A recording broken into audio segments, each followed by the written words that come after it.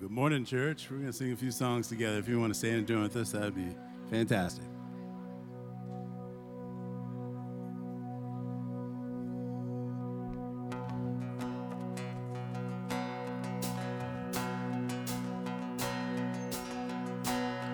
We're going to sing Raise a Hallelujah. Well, I raise a hallelujah in the presence of my enemies. I raise a hallelujah louder than the unbelief. I raise a hallelujah. My weapon is a melody. I raise a hallelujah. Heaven comes to fight for me. I'm gonna sing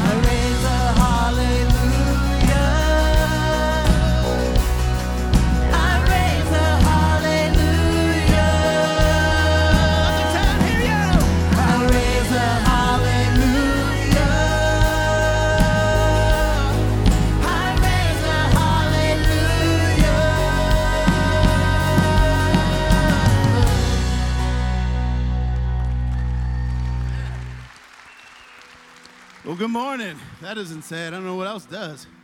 We're so glad you're here joining us in New Life, and I'm glad you're here. I'm glad I'm here. Most importantly, I'm glad God is here with us this morning. For great is his faithfulness to his people, right? So let's pray. Heavenly Father, God, despite whatever we bring in here with us this morning, whatever's heavy on our hearts, God,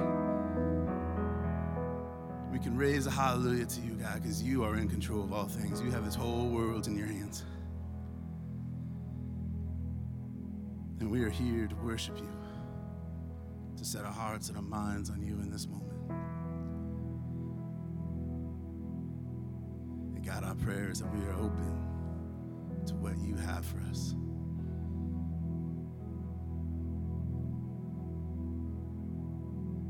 May we hear that loud or that quiet voice, or just know in the silence, God, you are there with us in that suffering.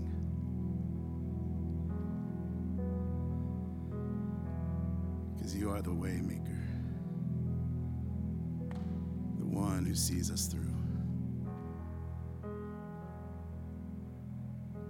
So let's continue to worship him this morning.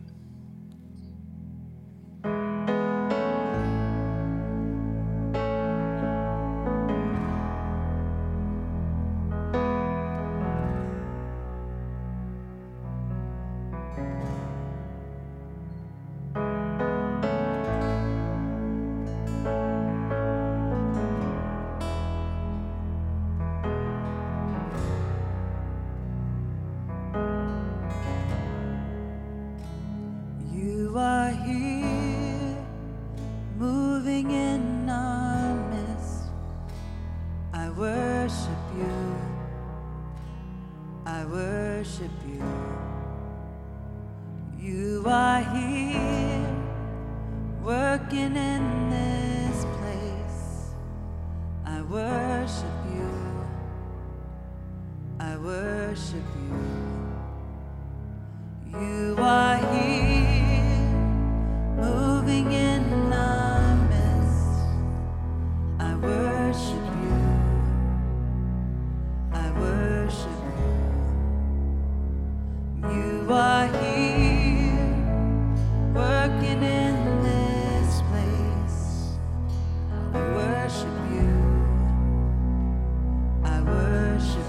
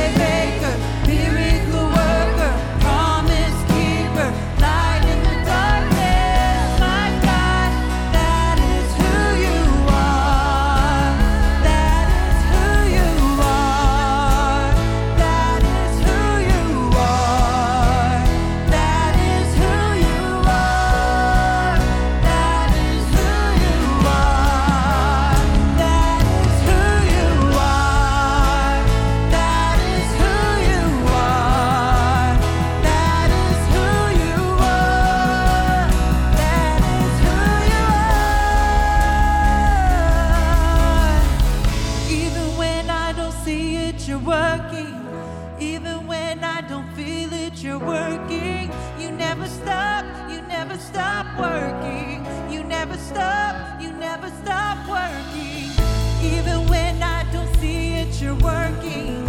Even when I don't feel it, you're working. You never stop working. You never stop working. Even when I don't see it, you're working. Even when I don't feel it, you're working. You never stop working. You never stop working. Even when I don't see it, you're working. Even when I don't feel it, you're working. You never stop working. You never stop. Waymaker, miracle worker, promise keeper, light in the darkness. My God, that is who you are. You are waymaker, miracle worker, promise keeper, light in the darkness. My God, that is who you are. You are waymaker, miracle worker, promise keeper, light in the darkness. My God, that is who you are. You are waymaker, miracle worker, promise keeper, light in the darkness. My God, that is who you are.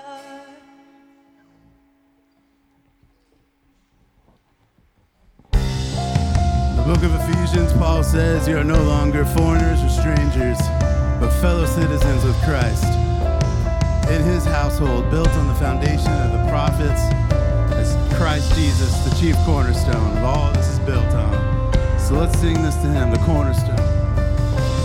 My hope is built on nothing less than Jesus' blood and righteousness.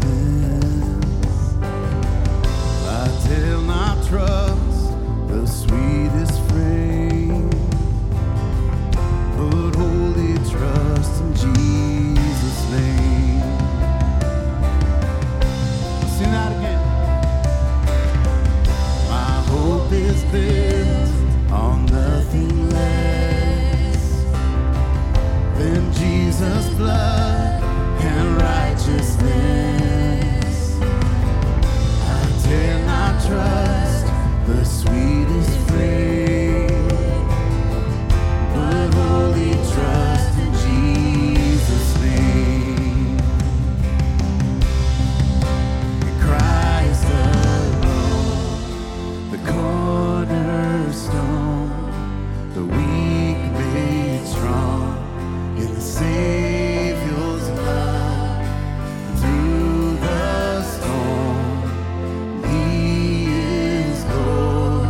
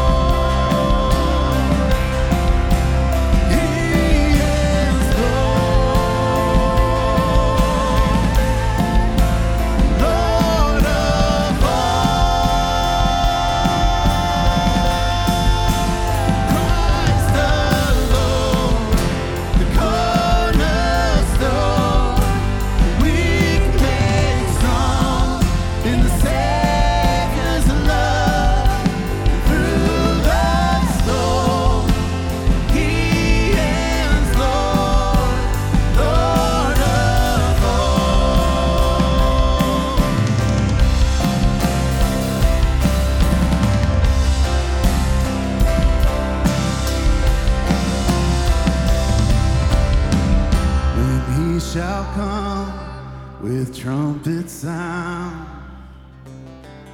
oh, may I then in him be found, dressed in his righteousness alone, faultless stand before the throne. I could sing of your love forever. I could sing of your love forever. I could sing of your love forever. I could sing of your love forever. I could sing of your love forever. I could sing of your love forever. I could sing of your love forever. I could sing of your love forever.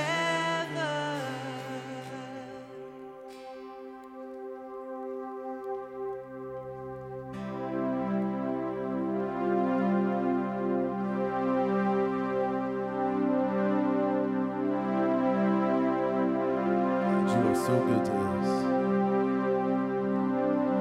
I've been strong and I've been broken within a moment. I've been faithful and I've been reckless at every bend. I've held everything together and watched it shatter. I've stood tall and I have crumbled in the same breath. I have wrestled and I have trembled toward surrender. Chased my heart adrift and drifted home again. Plundered blessing till I've been desperate to find redemption. And every time I turn around, Lord, you're still there. And I was found before I was lost. I was yours before I was not. There's grace to spare for all my mistakes. And that part just wrecks me.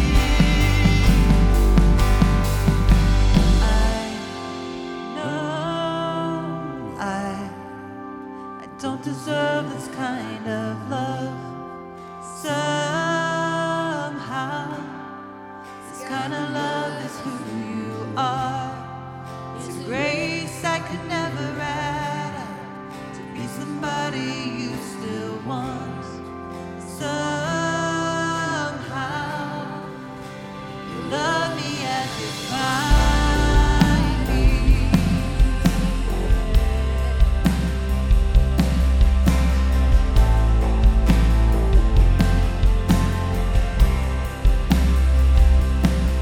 Who am I to think your glory needs my praises? But if this borrowed breath is yours, Lord, take it all. You are faithful and you are gracious, and I'm just thankful. Think you don't need a single thing, still you want my heart. I was found before I was lost, and I was yours before I was not. Where the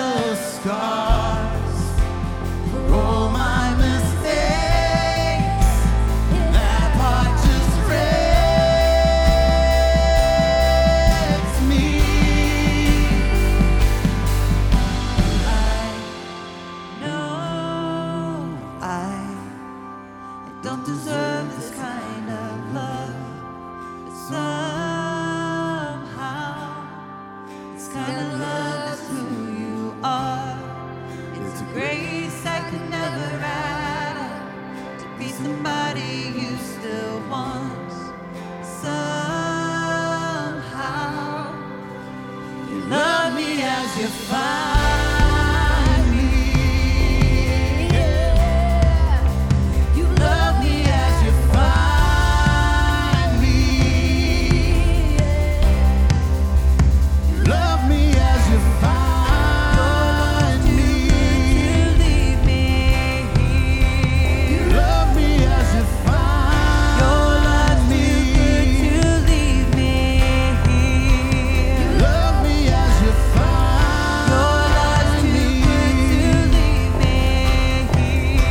You love me as you find Your love's too me. good to leave me here. If you want my heart, I won't second guess. 'Cause I need your love more than anything. I'm in, I'm yours. Your love's too good to leave me here. Your love's too good to leave me. If you want my heart, I won't second guess. 'Cause I need your love more than anything. I'm in, I'm yours. Your love's too good to leave me. Your love's too good to leave me. No, I don't deserve this kind of love. Somehow, this kind of love is who you are. It's a grace I could never add to be somebody you still want. But somehow, you love me as you find me. God, how great that love. That no matter what shape you find us in, God, you're going to love us just as we are. You're going to accept us into your heart, into your family, into your love, God.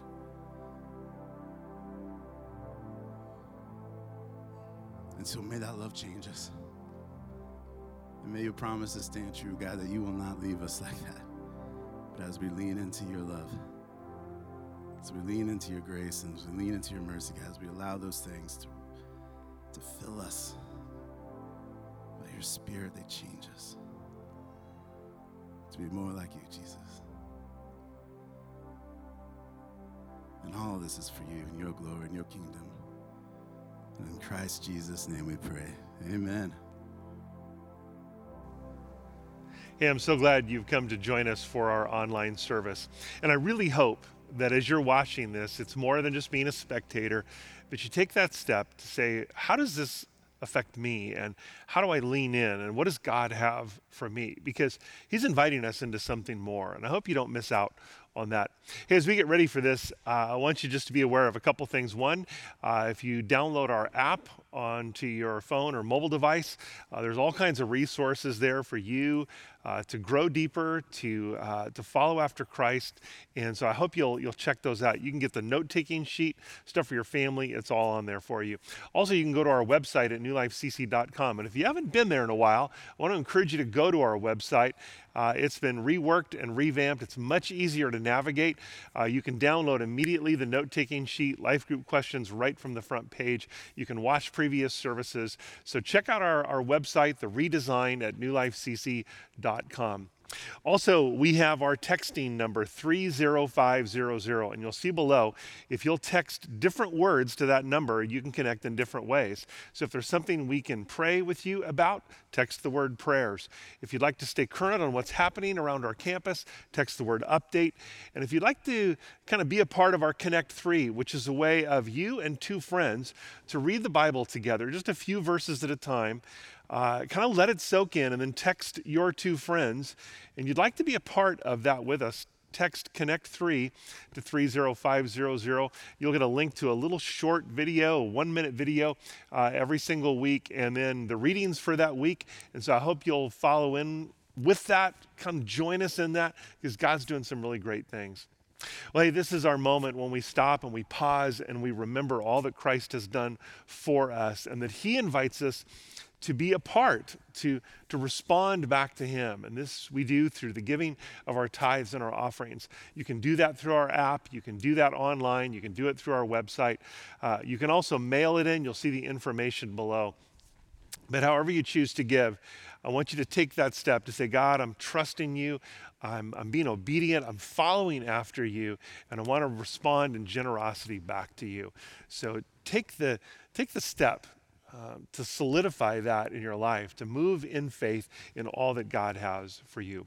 Hey, one last thing before we dive in.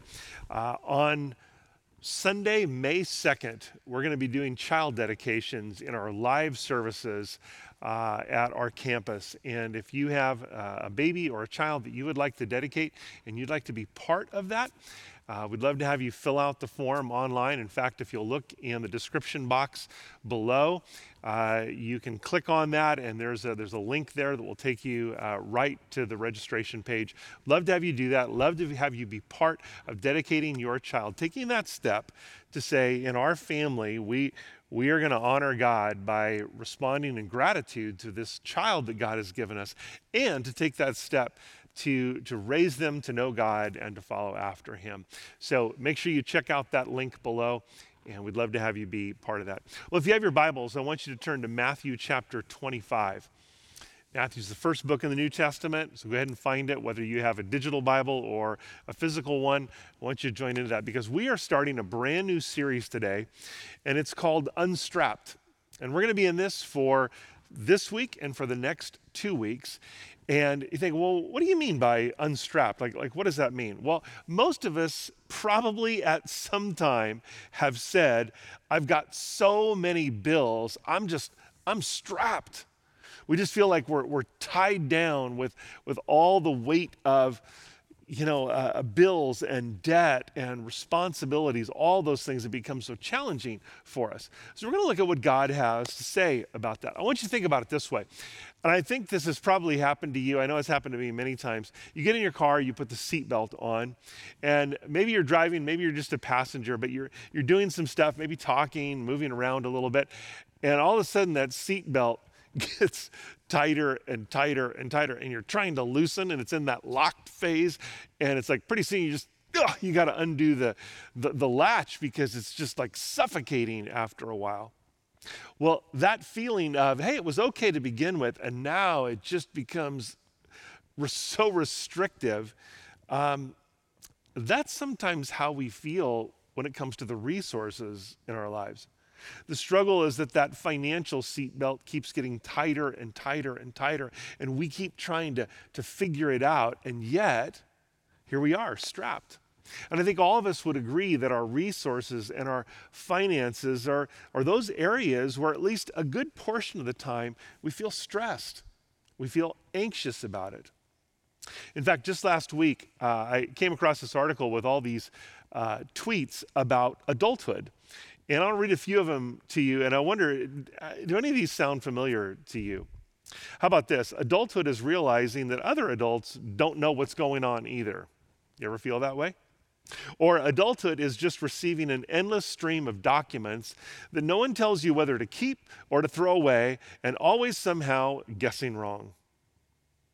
Or adulthood is being really excited to buy new underwear and new socks, but also being stressed about the cost of new underwear and socks.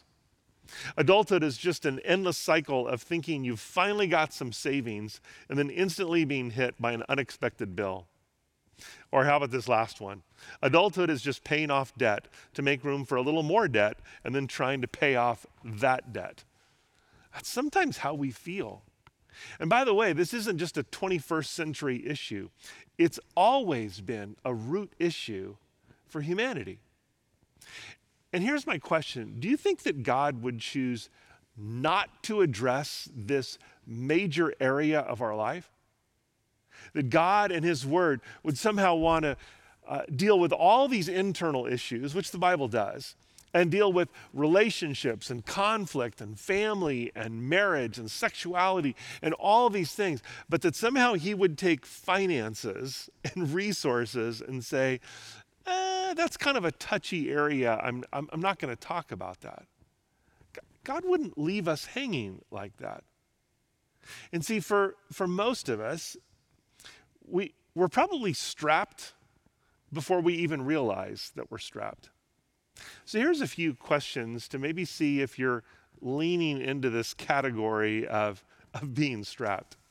If you spend more than you make in a year, I hate to tell you this, but you're strapped. If you don't know whether or not you spend more than you make in a year, you are strapped. If you don't care that you might be spending more than you make in a year, you're strapped. If you feel like you're not saving enough, you may be strapped. If you don't really know how much you're in debt, you may be strapped. If you don't know where your money goes, you're strapped. And here's the thing. Most everyone else is in a similar place. And so there's this part that we've just resigned ourselves to living like that. And maybe you even wonder, how in the world did I get here? And you could probably go back and look at some decisions that you made and some choices that you engaged in, and you think, wow, those were part of it. But sometimes it's a little bit of a mystery. And by the way, before we get too far in this, let me just tell you, it really doesn't matter how much money you make or how little you make to be in this position, because you can be strapped and actually make quite a bit of money, and you can be strapped and make a little money. But here's the question.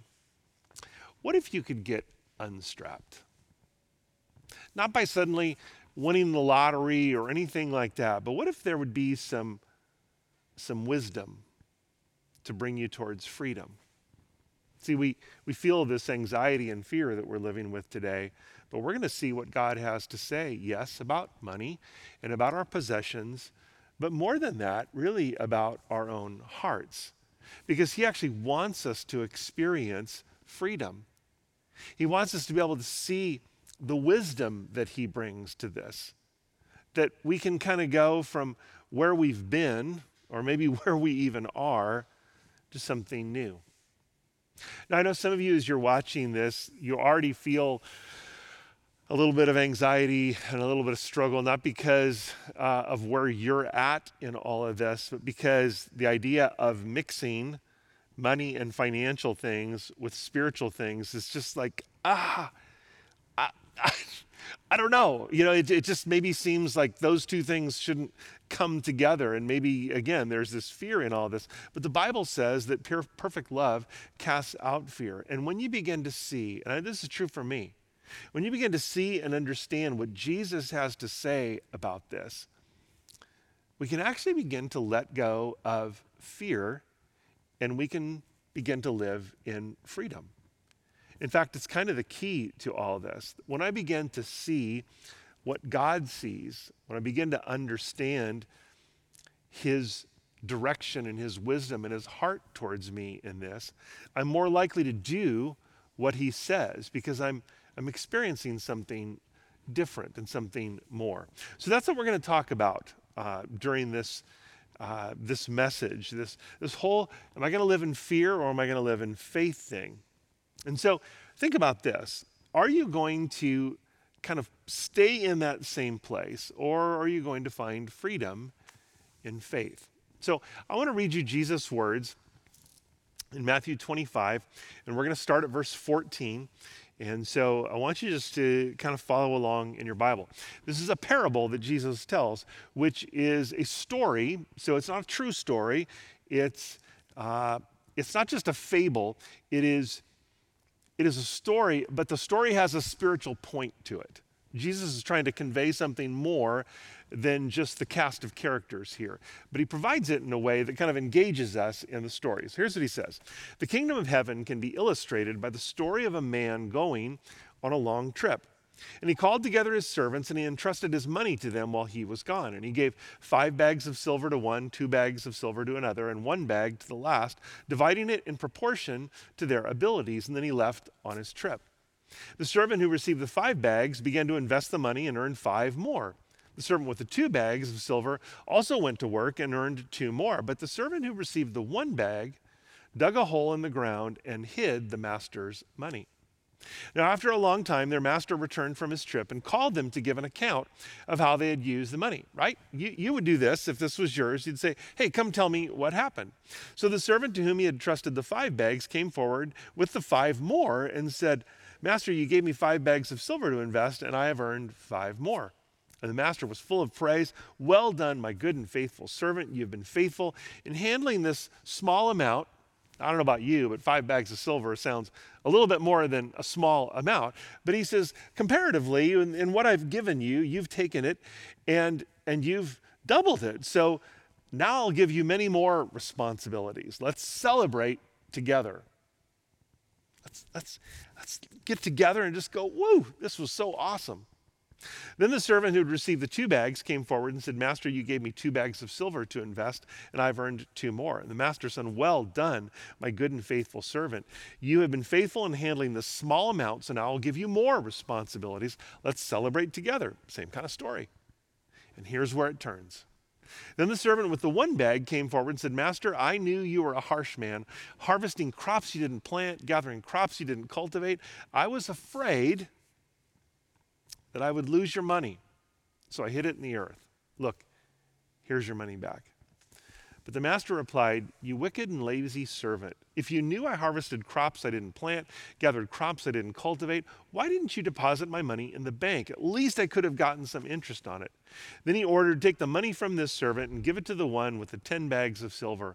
To those who use well what they are given, even more will be given, and they will have an abundance. But from those who do nothing, even what little they have will be taken away. Now throw this useless servant out into outer darkness, where there will be weeping and gnashing of teeth.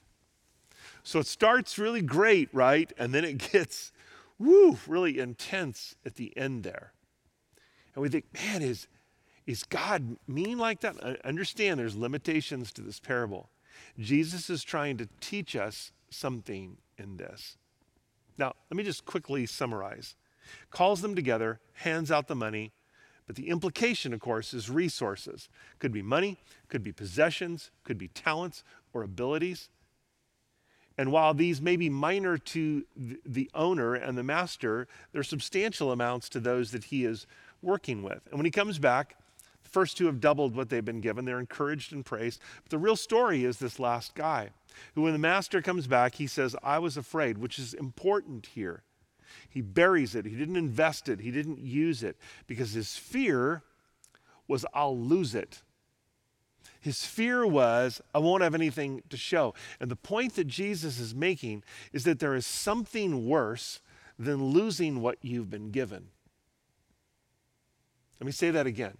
There's something worse than losing what you have. And some of you are maybe thinking all of the what ifs that go on in your own life around the resources that you have. Well, what if I lose what I have? What if I lose my job? What if something goes sideways? What if the savings I have goes away? And we think, I'm so afraid of losing. We live with this mindset of scarcity. There's just not enough to go around, so I have to hold on tight. And Jesus is telling us that there's something worse than simply losing what we have. And I think it has to do with missing what's even more important. Not just losing what's in our hand, but missing the greater thing that he wants to bring. So I'm going to give you a few things. I want you to write these down on your sheet. The first is this. I'm unstrapped when I recognize that it all belongs to God. In other words, I begin to find freedom when I realize that this is all his to begin with. Look back at verse 14. Again, the kingdom of heaven can be illustrated by the story of a man going on a trip, calls together his servants, and gave them money to invest for him while he was gone. Now, look at it again. He called together his servants or his employees, and he gave them his money to invest for him. So when you look at it, you realize, well, it's all his from start to finish. And what Jesus is beginning to relay to us in this is that all that we have is God's. It all belongs to him. It's not ours. We get this kind of temporary management responsibilities, but it all belongs to him. Now, I think we all know when we deal with little kids and babies and they hang on, especially toddlers and in those early ages, what they have is that mind. And I think we've all heard kids at some level, whether yours or someone else's or in the grocery store, some kid hanging on to something and just screaming, "It's mine, it's mine, it's mine." Whether it's a toy or a cookie or a parent, that's my mommy, not yours. And here's the thing, we look at kids and we think, well, someday they'll grow up. But the truth is, we just shift what we think is ours. That it's my car, that it's my house, that it's my job. And let me just say that this kind of ownership that is really misplaced because we're not really the owners, we're just the managers. This is an infectious disease that really chops at the very soul of us. But I'm telling you, when we come to the place where we realize that God loves us so much that he sent his one and only son to die in our place for our sins so that we could be forgiven and so that we could know life and that we could know love, we begin to see this deeper truth that he has given us everything, the breath in our lungs. If you were tuned into services a couple weeks ago on Easter, we talked about this very thing. All that we have, our heartbeat, the breath in our lungs, the ability to have a job and the skills we have, all of those have been given to us by God. So I have a couple sub things here I want you to write down just to kind of solidify this a little bit. This first one is this: all I have is a gift from God. It's a gift from him to us. 1 Corinthians 4 says this: what makes you better than anyone else? What do you have that God hasn't given you? Just what we've been talking about.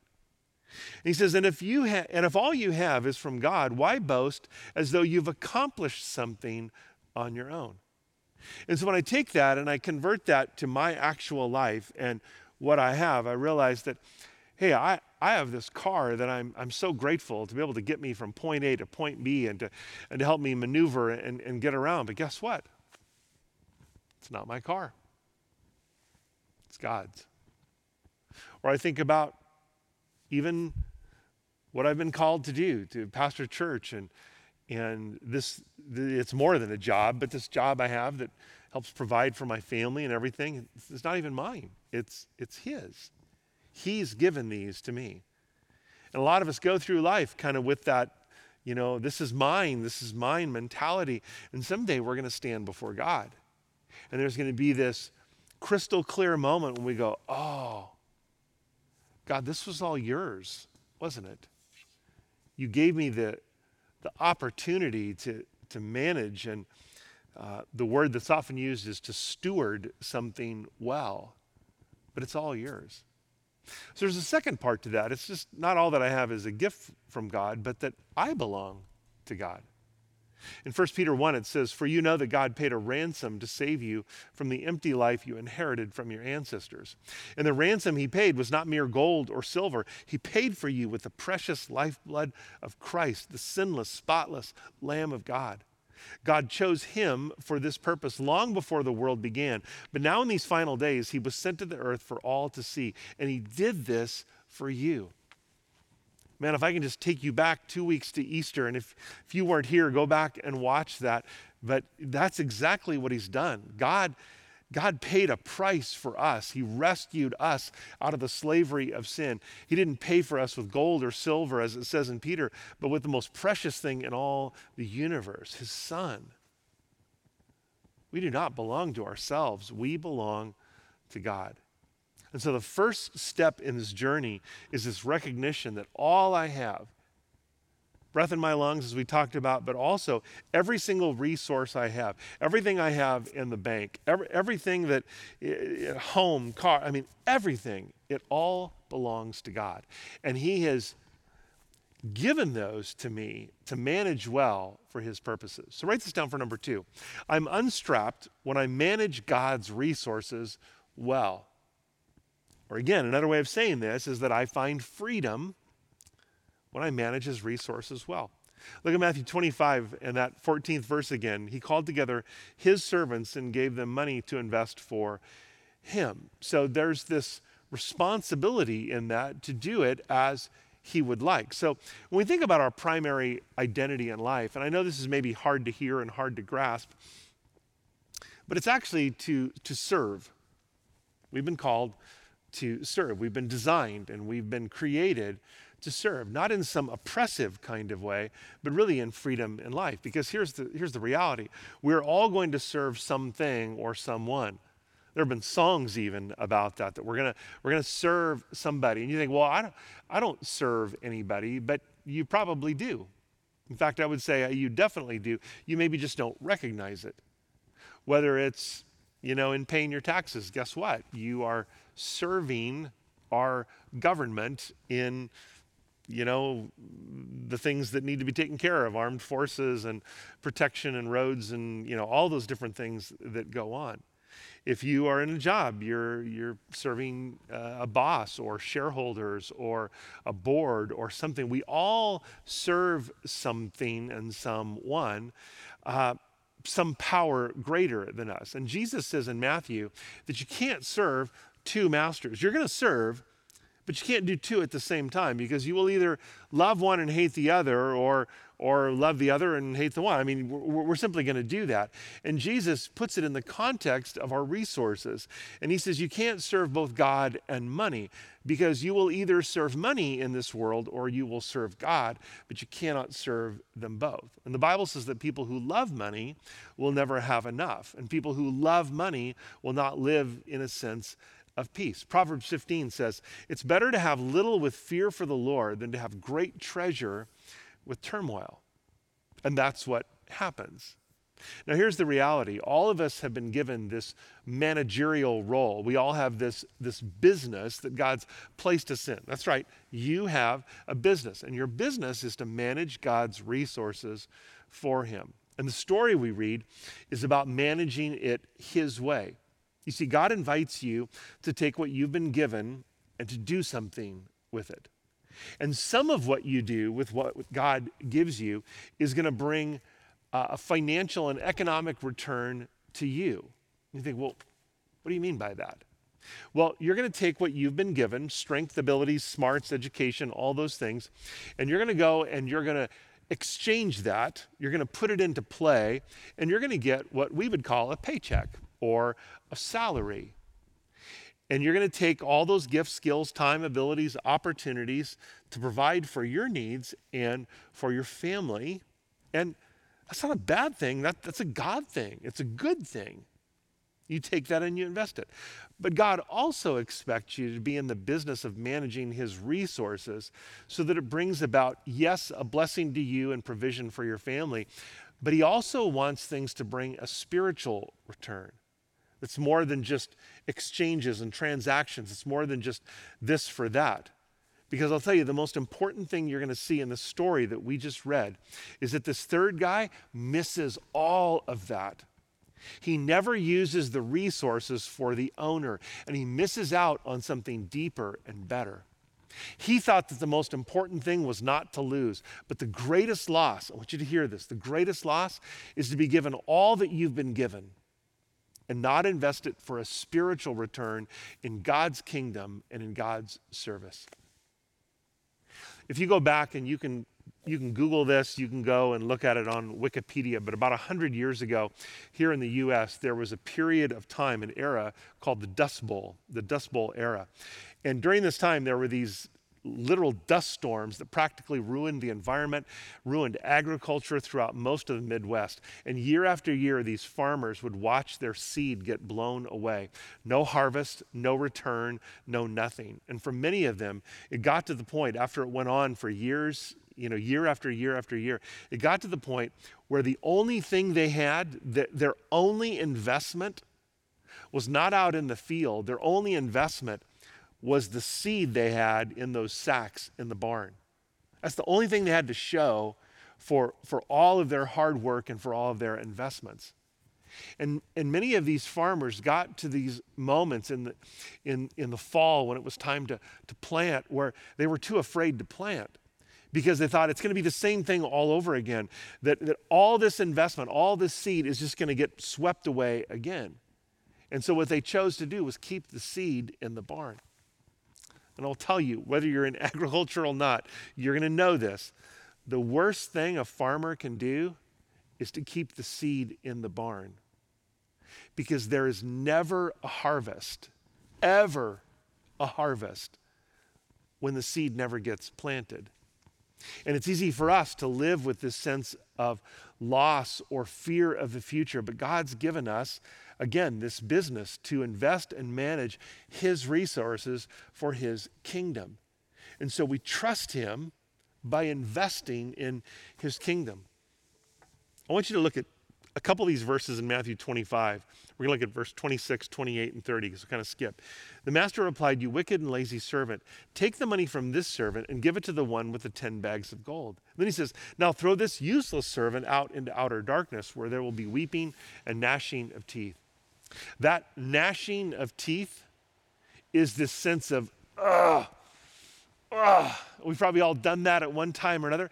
It's the sound of regret. If only I would have had faith. If only I wouldn't have just lived in fear. See, this guy, he lost more than he thought he could ever lose. And the thing is this, I know you and I, we want to make a difference. We want to live an open, generous life. I think all of us want to manage the resources that God has given us well. I would even say at some level, we all want to be generous and we all want to give. But the thing is that fear comes in and we think, I'm going to hold on tight. And we think that's the answer. But fear has a way of clouding our thinking. It moves us to keep the seed in the barn, to keep the resources that God has given us held tightly. And in that, we miss the bigger picture of God's provision and his faithfulness. Here's the reality. Faith isn't the absence of fear. Faith is facing fear head on. You will never get to the place where there isn't uncertainty. I don't think you'll ever get to the place where you have a guarantee and you simply know the future and so it's no big deal at all. God wants you to live in the place where you say, I don't know what tomorrow is going to hold, but I believe that God is faithful and God is good and God has been the provider of all this and it belongs to him. So I'm going to trust him and I'm going to experience his presence and his provision and his blessing. Listen to what Jesus says to the one who chooses faith over fear. He says this, "The master was full of praise. Well done, good and faithful servant. You've been faithful in handling this small amount, so I will give you more responsibilities. I'm going to open things up for you." He says, let's celebrate together. That's what God has. So write this down for the last one. I'm unstrapped when I follow God's plan for my resources. In other words, I find freedom when I follow God's plan for my resources. So I'm going to give you 4 things. I want you to write these down, and we're going to, over these next couple weeks, dive into these further. So this is going to be real brief, but I want you to just catch these things of God's plan for my resources. The first is this, to honor him. Write that down, to honor him. It's his. It belongs to him. He gives it to us, and he wants us to honor him with what we've been given. So we think, God, this is yours, so how do I live with an open hand to you? How do I invest in your kingdom? How do I respond back to you? So Malachi 3:10 says this, bring all the tithes into the storehouse so that there will be enough food in my temple. And if you do, says the Lord, I will open the windows of heaven for you, and I will pour out a blessing so great that you won't have enough room to take it in. And then this is the only time you see this in the Bible. God says, try it.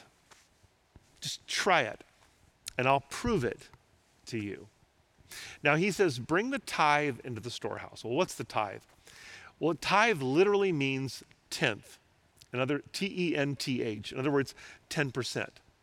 And all through Scripture, that's what this is meant, to take 10% of what we receive, of our resources, of our income, and bring it to my house, bring it to the temple, bring it to God's house. And again, we're going to look at this more in the coming weeks. But I will tell you this, and you may hear that and go, what? Like, I don't even know if that's possible. Well, don't get discouraged, because again, we're going to talk about this in the coming weeks. But I want you to feel a freedom in this, that God's inviting you to take the first baby step. You know, our mission around here is loving people one step closer to Jesus. Maybe for you, this idea of living in generosity is taking one step closer to Jesus. Maybe you can't go all the way there, but one step. But here's what I will tell you. There are two kinds of givers. One kind of giver does whatever they need to do in their life. They take care of all that they need to take care of. They live life however they've figured it out. And then whatever is left over when it's all said and done, they'll go, okay, I'll give out of that. And I will tell you, most of the people who respond like that hardly ever get to the giving part, and almost never get to this level of giving called the tithe, because life has a way of just taking it all away from us. And I don't think it's because those people don't want to. It's just that they let fear stare them down and say, yeah, but what if? What if I give first and then there's not we live in this what if there's not enough? This fear plays. But the second kind of giver is the giver that says, God loves me, God provides for me, and I'm going to give out of the first part, right off the top. Not the leftovers, not the what I can kind of eke out a little bit, but it's the first thing I do.